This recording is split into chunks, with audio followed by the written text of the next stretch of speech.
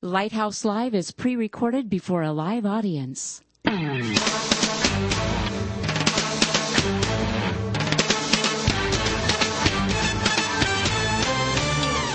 Welcome to Lighthouse Live, the radio voice of advancing, vibrant communities. Our mission is to motivate believers to move out from the four walls of the church to personally serve the needs of their neighborhoods. Get ready for a no-holds-barred, honest look at the Christian lifestyle the way Christ commanded it to be. All that and more coming right up here on Lighthouse Live.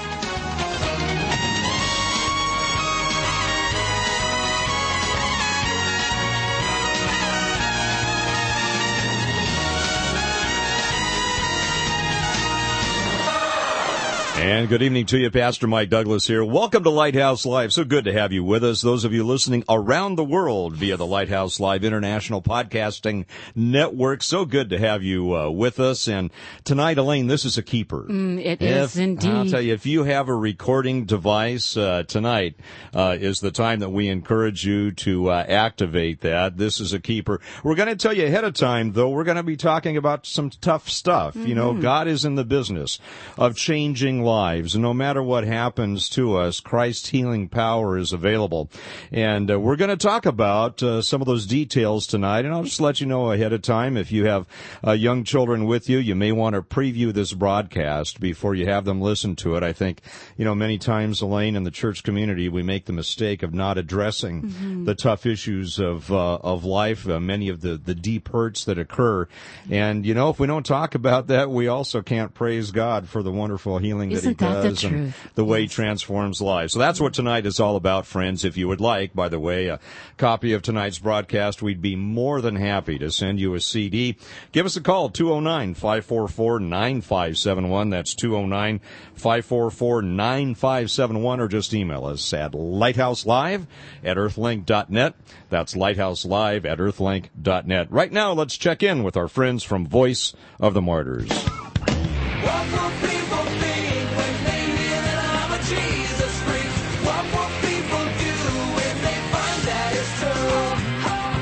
Hey, what's up? This is Toby Mack with the true story of a thief who becomes a Jesus freak.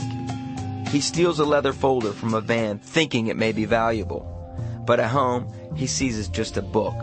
A story of a king who loves a far-off people so much that he sends his son to rescue them from their dreadful fate. The thief is so moved by the story that he returns the book to its owner, who welcomes him into a church meeting. The book, of course, is the Bible. The thief hears the whole story that night and accepts the Son, Jesus, as his Savior. And today, he pastors his own congregation. So it turns out that leather book was valuable. It held the most valuable gift ever given. For more on The Voice of the Martyrs, go online to persecution.com. Isn't that a great story? Isn't that what it's all about? And, you know, friends, we so much appreciate hearing your stories as well. And by the way, we just invite you to contact our website to find out what's going on. There's new opportunities to serve there. We give you updates on great events like this broadcast here.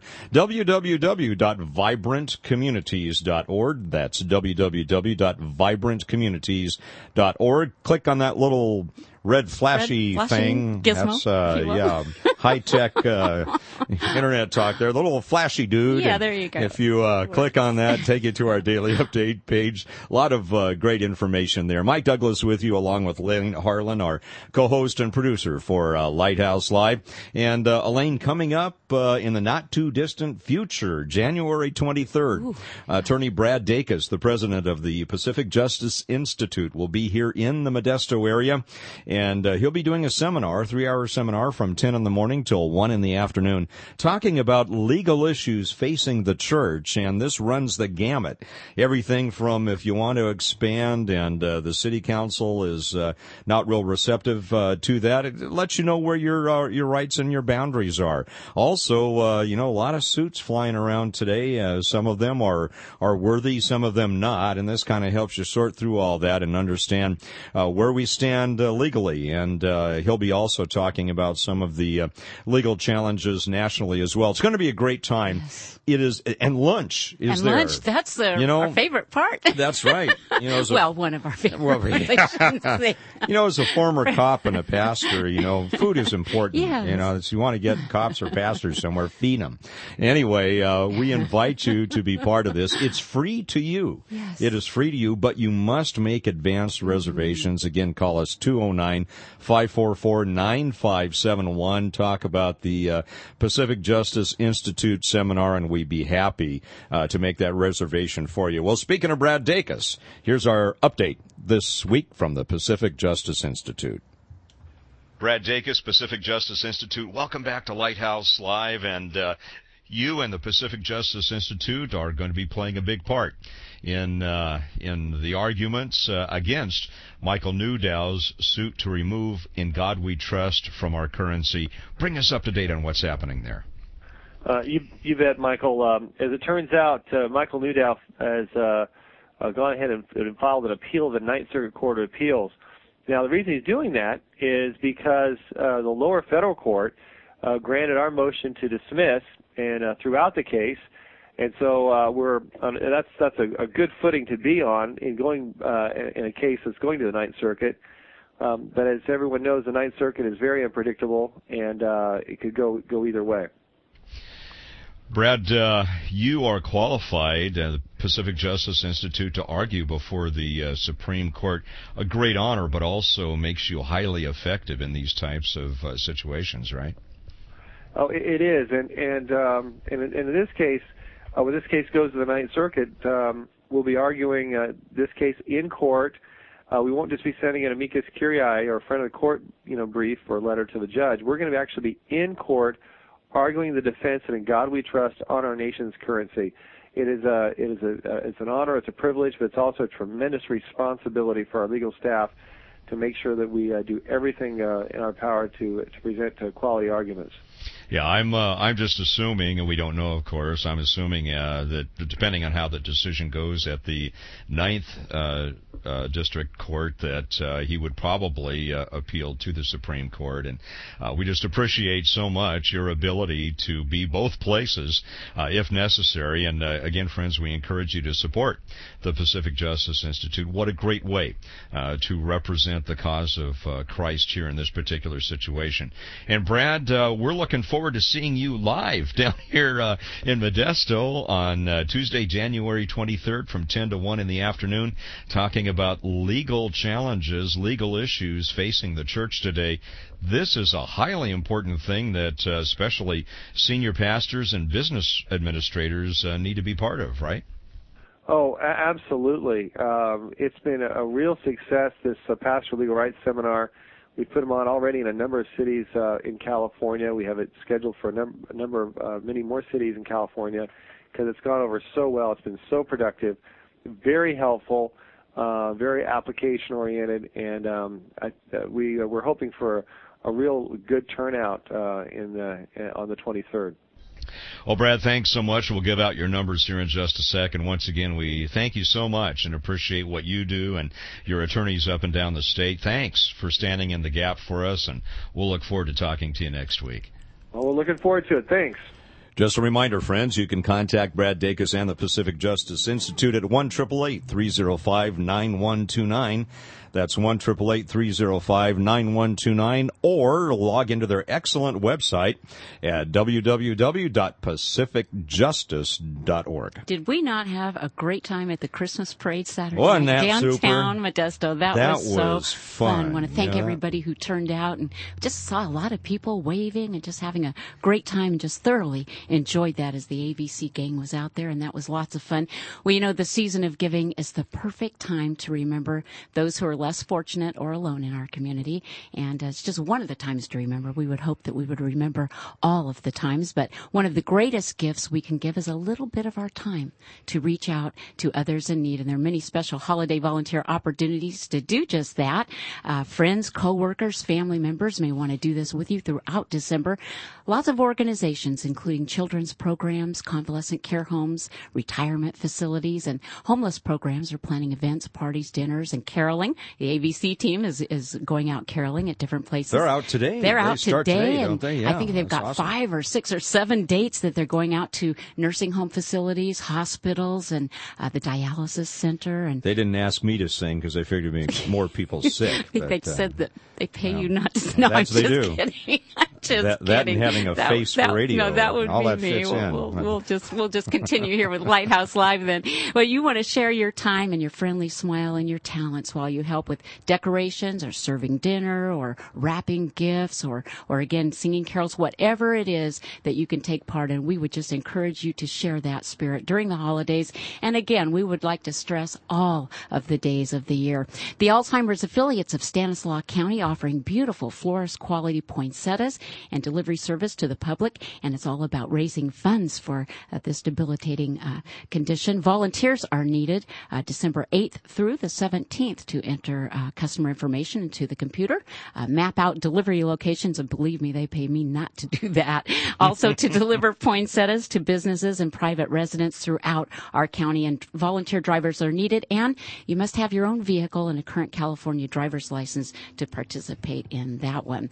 And you want to lace up your running shoes? You go ready to do the Christmas tree run with the YMCA. We are so excited about the YMCA here in Stanislaus County. We look forward to Steve Smith. And it's amazing to see all those Christmas trees run. Out. That's amazing. They've got their shoes on and they're ready to go. Yeah. Actually, this is a real fun time. It's a healthy Oh, you mean event. I have to run? You have to run, and it that's helps different. get you healthy. There's that healthy word again. I knew it. This happens Saturday, December 9th, and it's needed to raise funds for the programs at the Y. Volunteers needed in the morning from 7 a.m. till noon to help set up, assist with the registration, direct runners, and monitor the race course, and serve refreshments and all those kind of fun things. And we're just excited that Jim Smith will be joining us here in just a few weeks here on Lighthouse Live.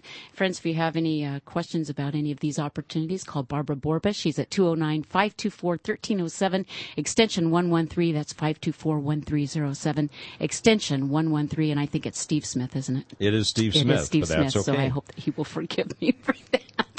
Or you can always give us a call here at 544-9571.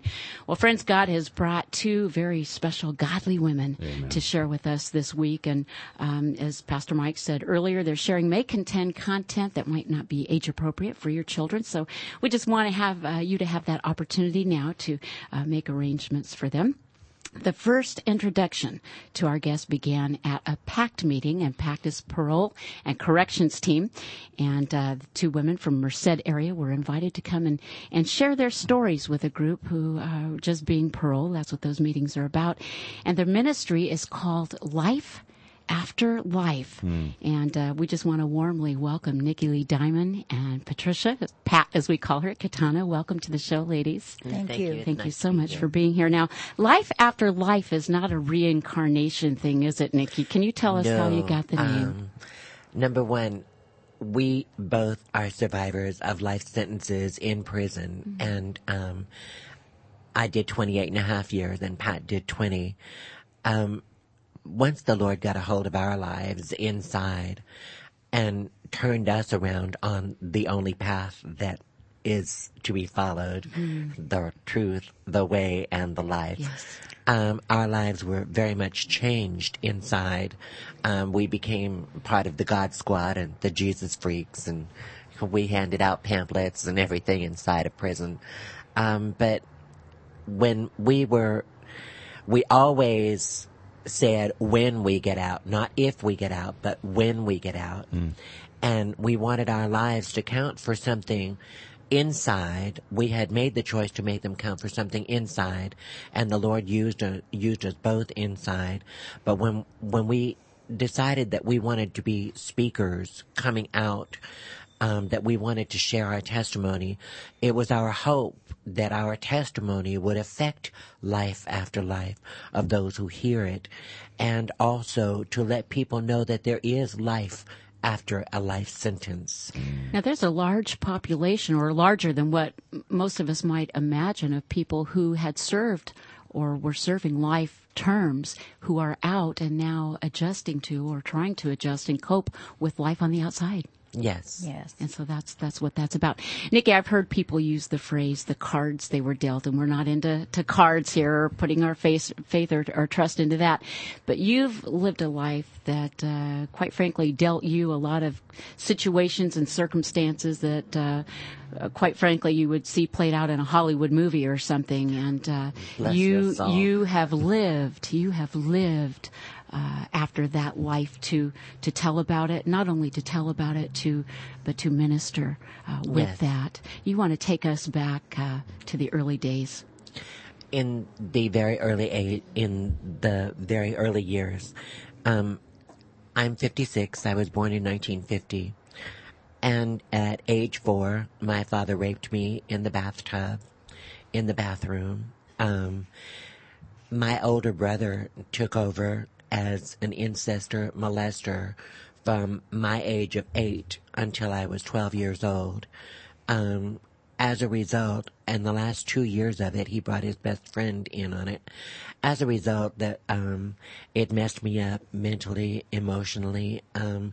I figured that there had to be this mark on me somewhere that made my dad and my brother feel that they had the right to do this to me. And I looked everywhere because I wanted to scrub that mark off, but of course I couldn't find it. As a result, my teen years were very, very turbulent. I didn't fit in. My innocence had been stolen, raped emotionally, mentally, as well as the physical. The physical's the most minor, I believe. What it does to emotions and the mental growth of a child to have that innocence stolen so violently is to really screw us up. And it did screw me up. I had no sense of self-esteem or self-worth. My father was a brutal alcoholic. My mother was a very fragile woman. She was misdiagnosed way back then as being a paranoid schizophrenic when what she had was she had 37 different allergies. And when these allergies would kick in, the signals in the brain, it mimicked the paranoid schizophrenic. It mimicked it. So that's what she underwent hospitalization after hospitalization for what they quoted as nervous breakdowns.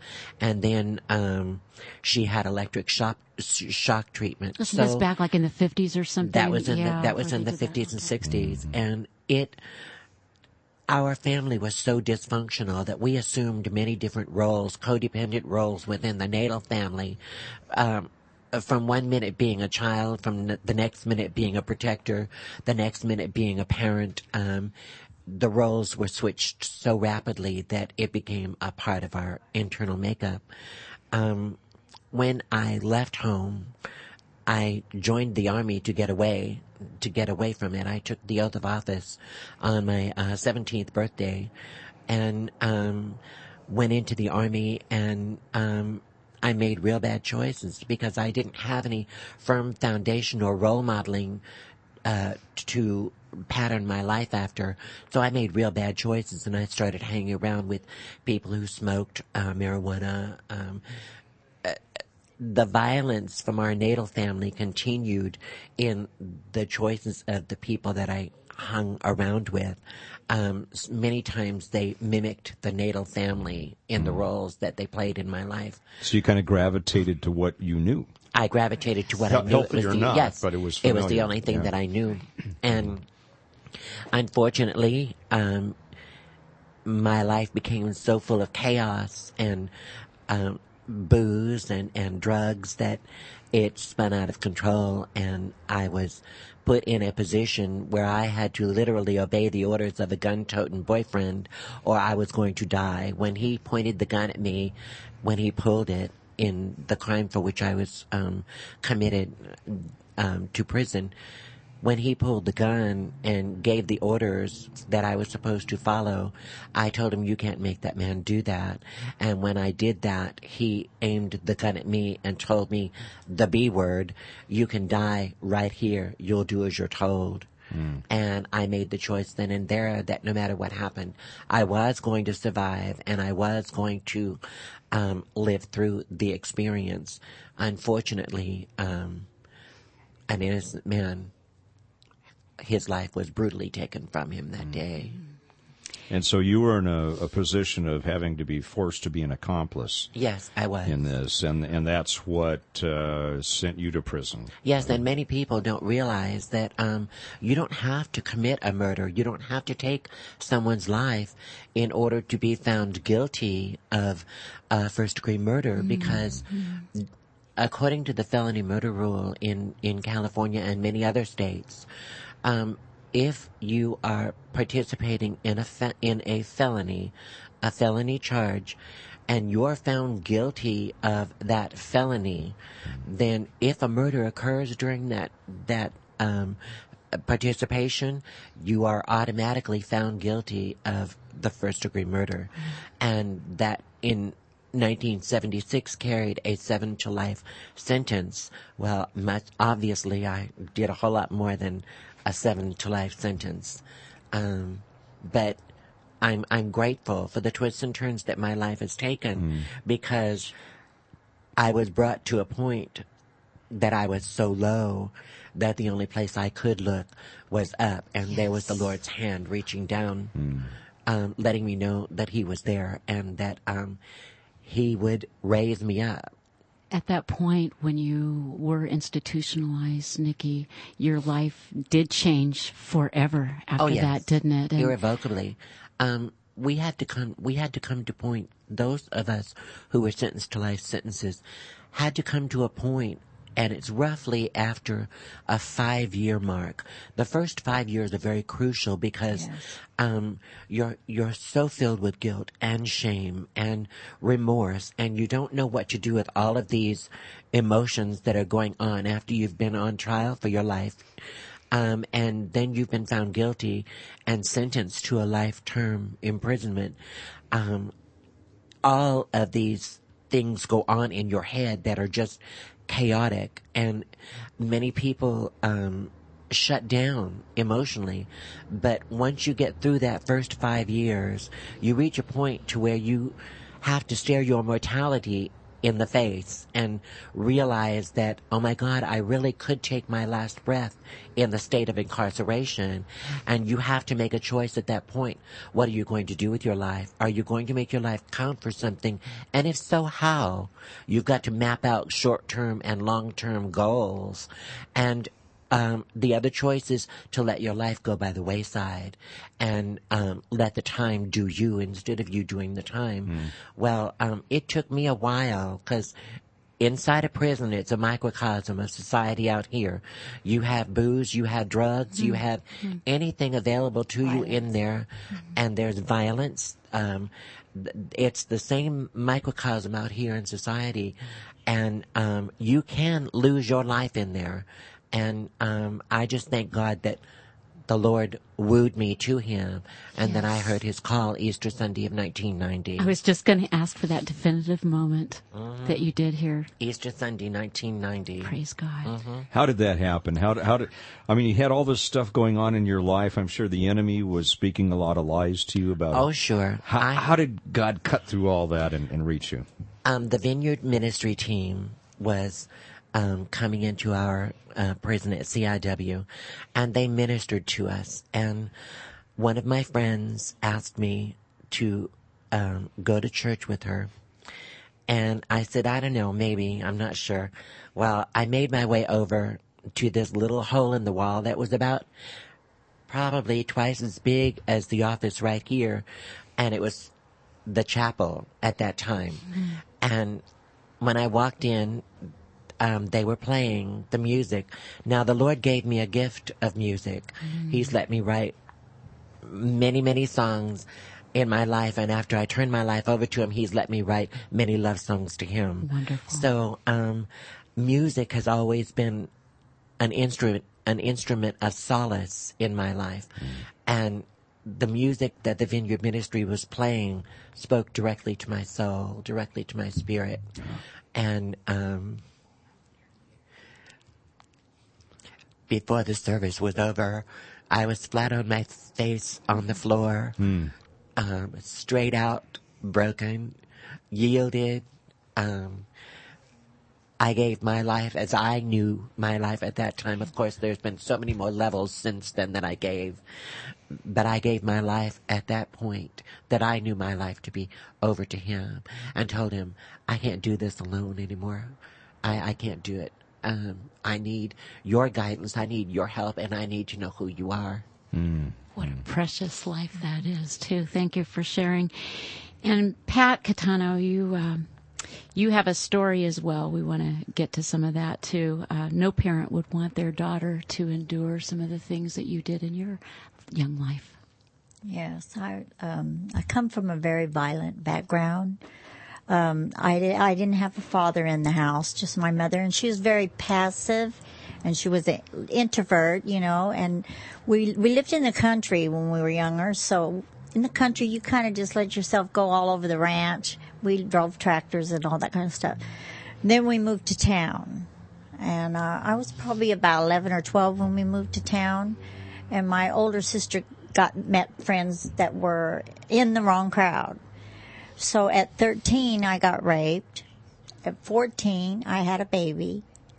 So after I had the baby, a lot of the parents of the kids that were my age didn't want their kids running around with me anymore. Because back then, it was really a disgrace.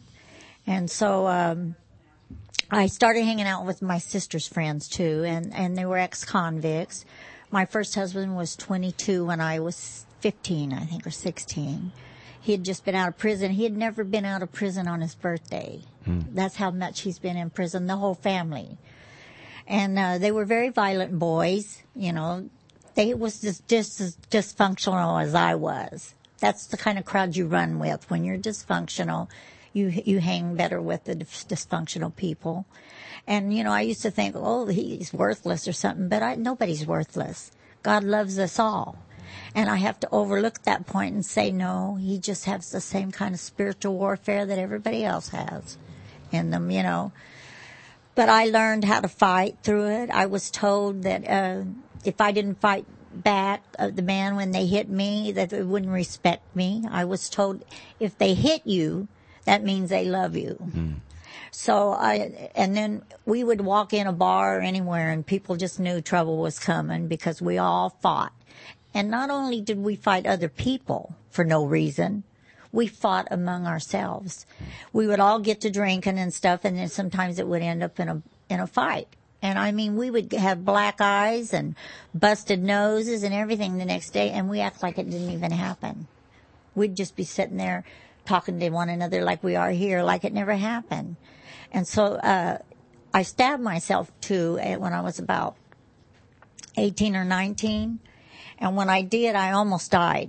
And my mother had the preacher come pray over me because I had a lot of IVs in me. But that was because I was so mixed up and so confused in my life. And I was an alcoholic, acute alcoholic by 17.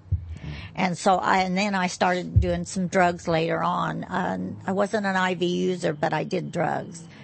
And my life was just spinning out of control. I was self-destructive. That's when I became self-destructive because it was like I didn't even care if you want to kill me or anything. You're helping me out.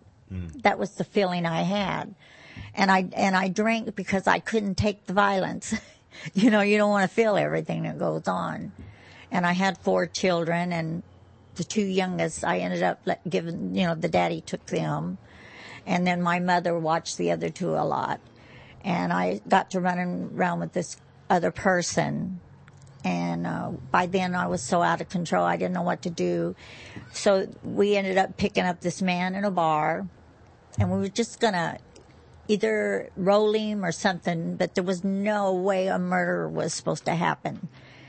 And the next thing I know, this murder was going on. This man was getting killed. And I remember that I was standing there watching and looking at me and her. The doctors tell me that you disassociate right. When you do that because it's a trauma. And I remember standing there thinking things, and like, this is so bizarre, and I remember all that. And then we left, and I really wasn't sure that this man was dead. but I was so upset because I didn't know what to do about it. And so after a while, I got away from the person that I was with. I got away from that person. And I remember trying to tell people, I told a couple of people, but I think I was telling them, please go with me to tell. You know, and they'd say, if you be quiet, maybe nobody will find out. So I had gotten picked up anyway for another thing. And anyway, I ended up confessing to my part of the crime. Because I was laying in the cell and this voice kept telling me, you need to go and talk about this to, you know, to somebody. I fought it for a couple of days, you know, and then I went. But I ended up doing a life sentence in prison over it. And ultimately, you cried out to Jesus, didn't you? Yes, I had been baptized when I was a kid. Excuse me, just for a second. Go ahead, because you know what? We're going to be back with lots more right after Nicole C. Mullen testifies in her song, just as you ladies did, Call on Jesus, here on Lighthouse Live.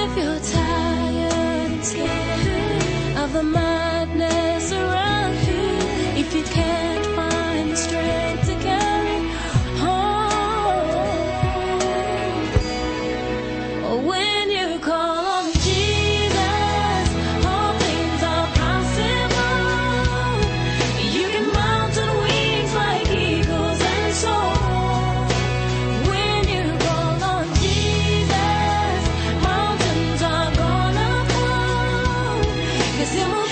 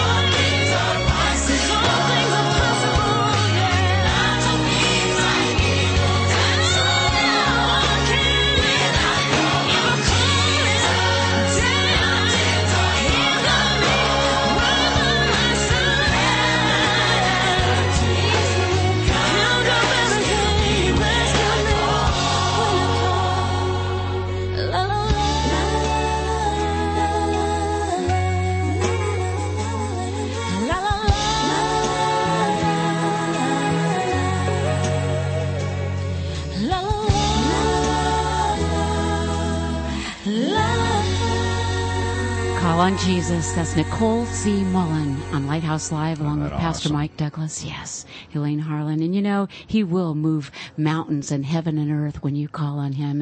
And I know that Nikki and Pat, you can testify to that. You truly have witnessed the supernatural power of God in your lives. And we just thank you for joining us here this week on Lighthouse Live. Life After Life is the name of the ministry. And Pat and Nikki, as you both share the incredible circumstances and conditions that happened in your early days, what took you to prison, and all of the many years that you spent behind bars, and what occurred inside your heart, most importantly, Yes. and inside the four walls of that prison.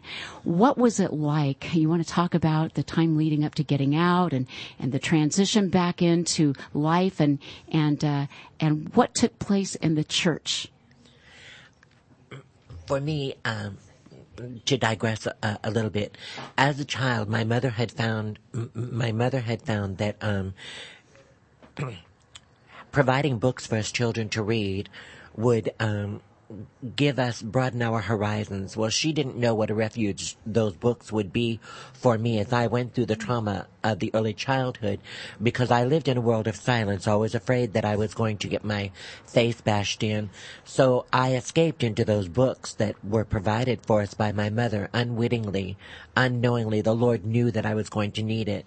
Well, when I came to the Lord, Easter Sunday of 1990, inside, broken and yielded, He also gave me a book, the Bible, and I escaped into the Word, and I fed upon the Word. I drank upon the Word. I drank from the living waters. I was so fortunate because I was very shy, reticent.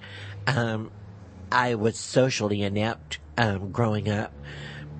And I found inside that the Lord gave me a voice, and He let me go to work in the prison chapel where I worked for almost 10 years. While I was there as a chaplain's clerk, I was able to take the love of music that I had upon invitation and join the choir as the directors of the choir in there for the Catholic services, for the Mass. And we got to see so many of the choir members come in who were emotionally and mentally challenged, but had a love of the Lord and wanted to raise their voices. And I kept telling them, you don't have to worry about singing and sounding like you've got a degree in music, because the Lord tells us to raise a joyful noise unto Him. And because of the heart and your condition of your heart, your giving of your love to Him by lifting your voice, and it is a sweet, sweet fragrance. So as we grew, I branched out where the Lord led me. I was able to teach HIV/AIDS education awareness classes inside because one of the choir members very early on was HIV positive, and I needed to understand some of the things that she was going through, and I became educated on the subject inside and then taught over 600 hours of classes inside. The Lord used the ability that He was growing me up to lend my voice to the battle that was going on inside. Now, prison is a very harsh place to grow up. But when the Lord's growing you up, it's a whole different realm, because He has you involved in the things that He wants you involved in, and everything else goes by the wayside.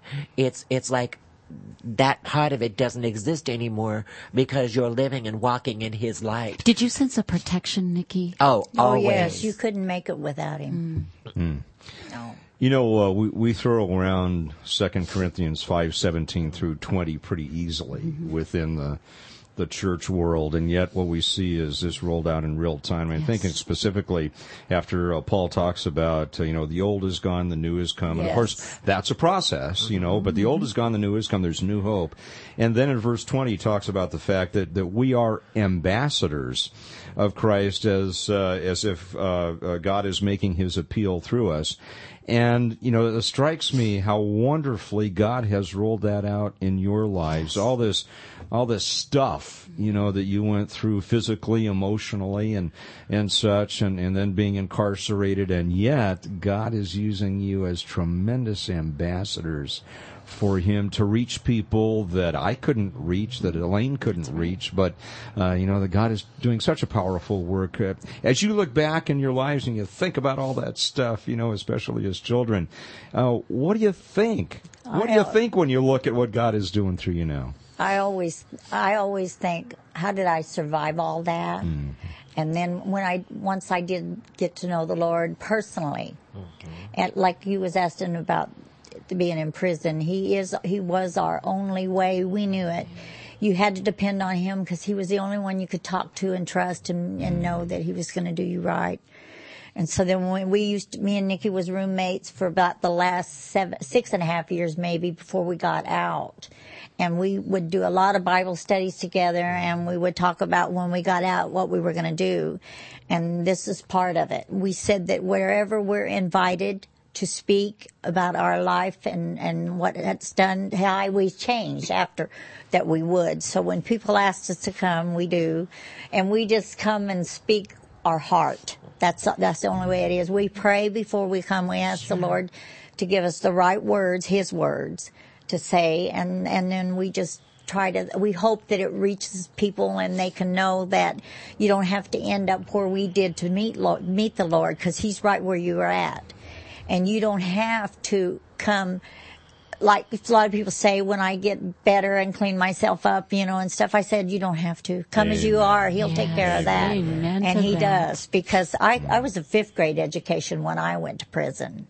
And when I got there, I ended up, after I went through the rough times, I had a lot of vocation education and did a lot of college courses and stuff like that. So He grew me up too, and I'm very grateful for Him. And a lot of people, there's still lifers there that I know are ready to come out. It's just about the law, though, and allowing them to come out, And the hardest thing is people don't understand it.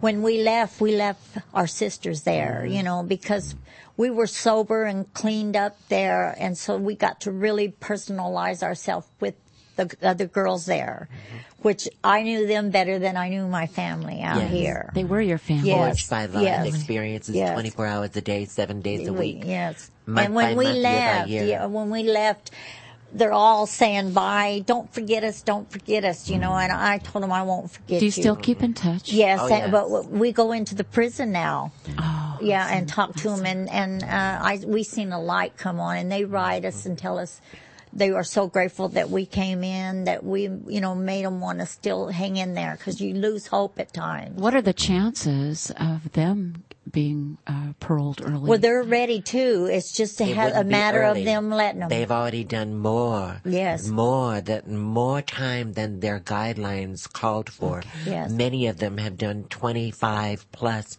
years many on years. 7 to life sentences, which a maximum of 13 years at that time was the guideline.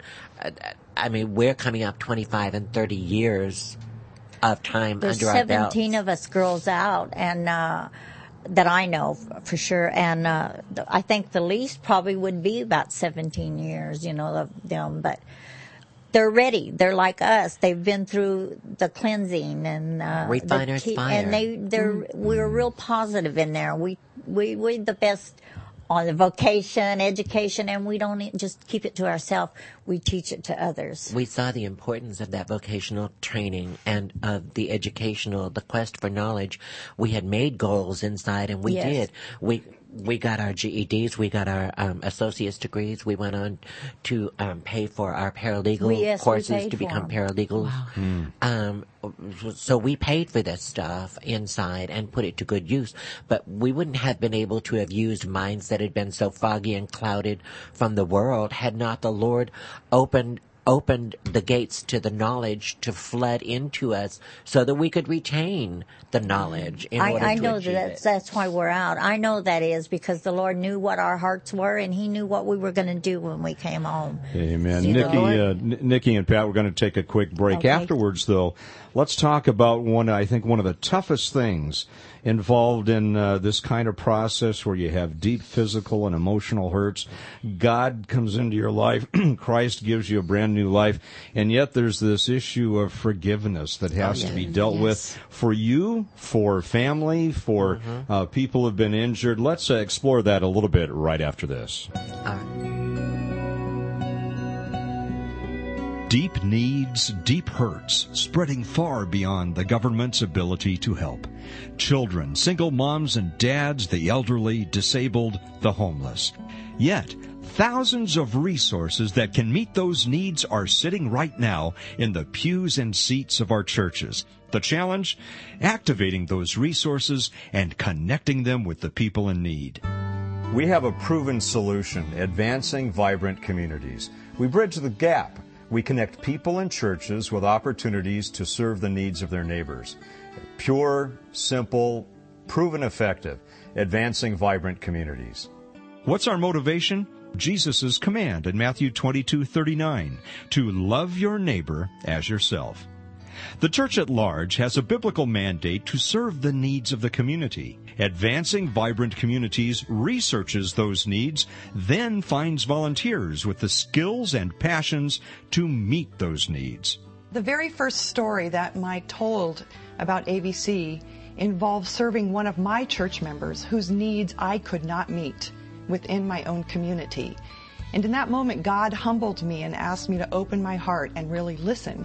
And as I saw the setup of the database, I realized that AVC is a wonderful partner with my own congregation.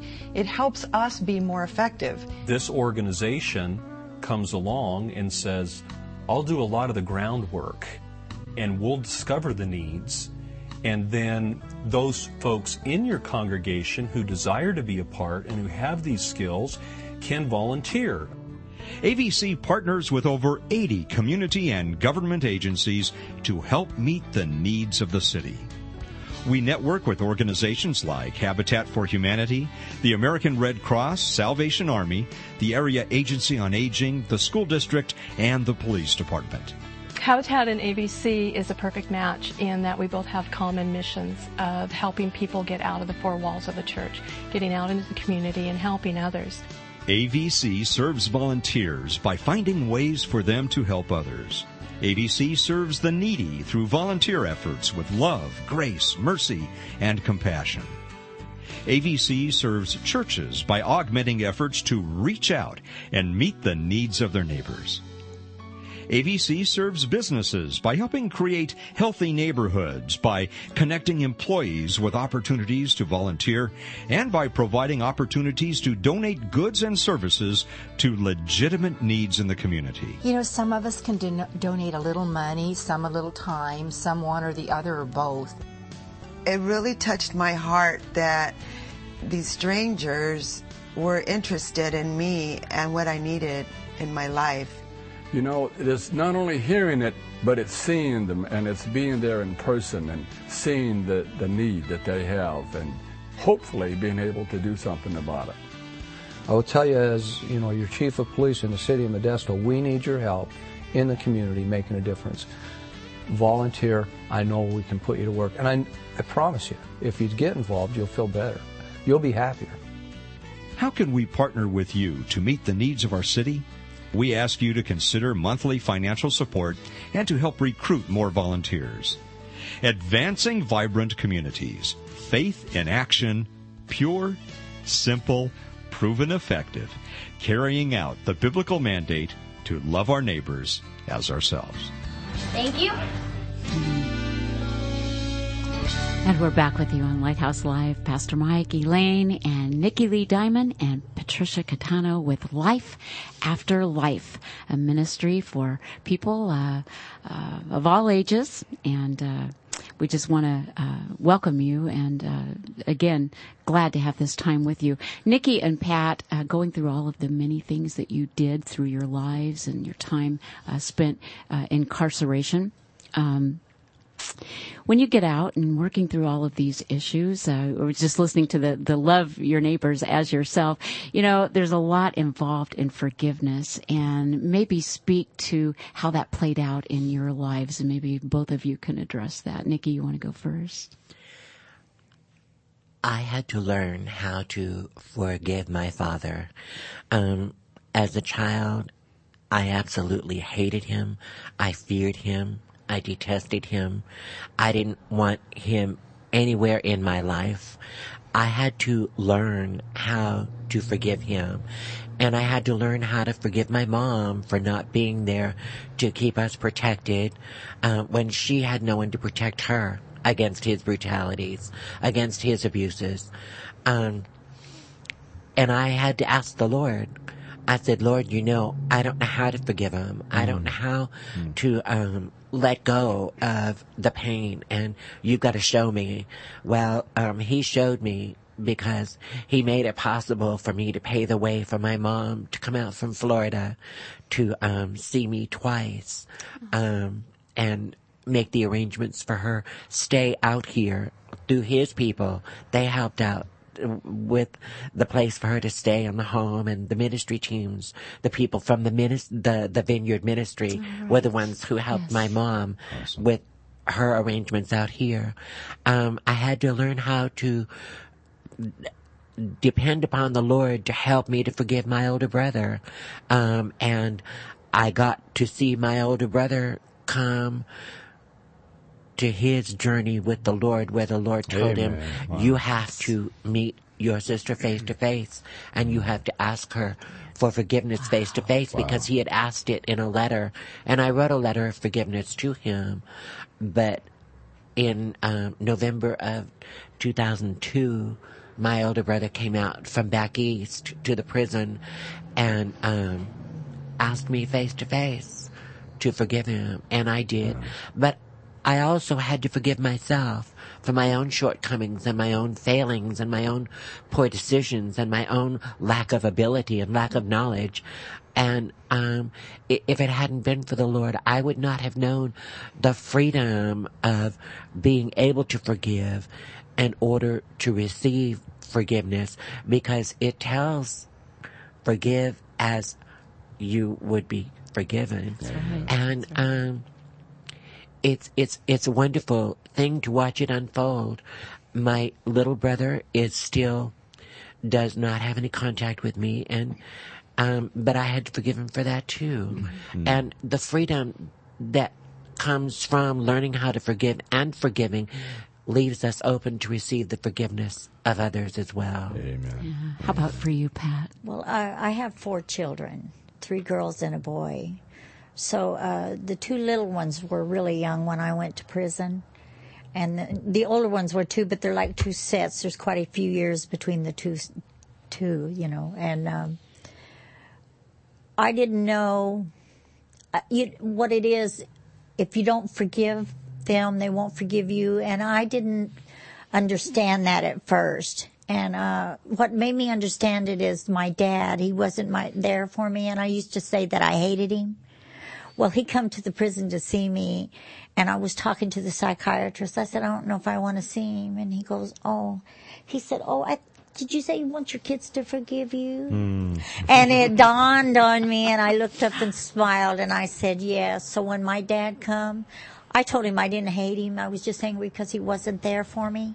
But that I loved him, and today was a different day. We could start today, and not to keep that garbage and not to carry, because he said he was sorry and felt ashamed. I said, the Lord don't want you to carry that around. Just let it go, and we'll start all over because I love you. And he said, okay. He died 21 days later. Is that right? And my stepmother wrote me a letter and thanked me for the release that I gave him. Well, you know what? When I did, I felt it come off me too. Amen. Yes. I did. And so then I knew that when I got out, I was going to have to deal with my children. And that was hard because the next to the oldest, she's around me a lot, and she started telling me little things, about how when all of my group of people were drinking and stuff, how much danger we put them in, not knowing because we were out of it. And she started telling me about the ones who had been molested. that we didn't know. And I said, how come you guys didn't tell us? You knew that we would, would not hurt. She goes, Mom, it wasn't that. We were afraid of what you might do.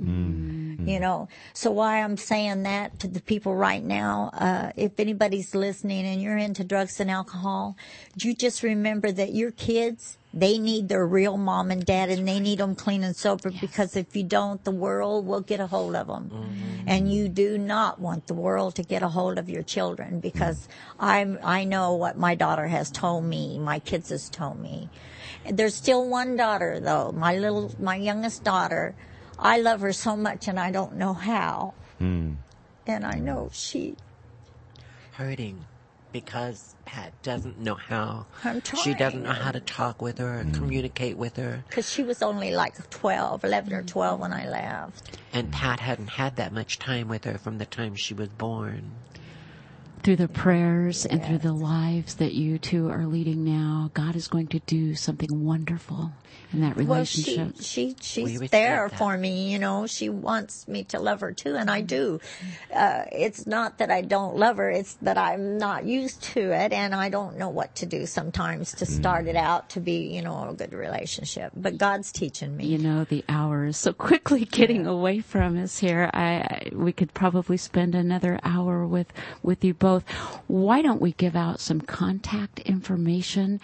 As you said, Pat, there may be someone out there listening who would like to get a hold of you and inquire of what kinds of things that you guys could use, what kinds of things that you need. How can they get in touch with Life After Life?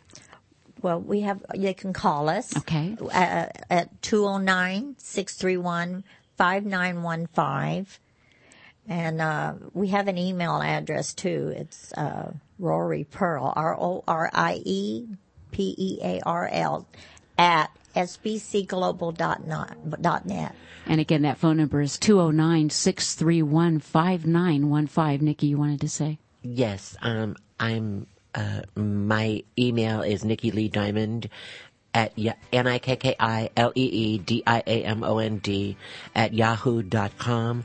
And our home phone number is 209-357-8233. Very good. Life After Life with Nikki Lee Diamond and Patricia Catano. Thank you so much for joining us. Dear friends, wherever you may be listening, thank you for tuning in. Have a great week, and until next time, may God continue to bless you. Lord.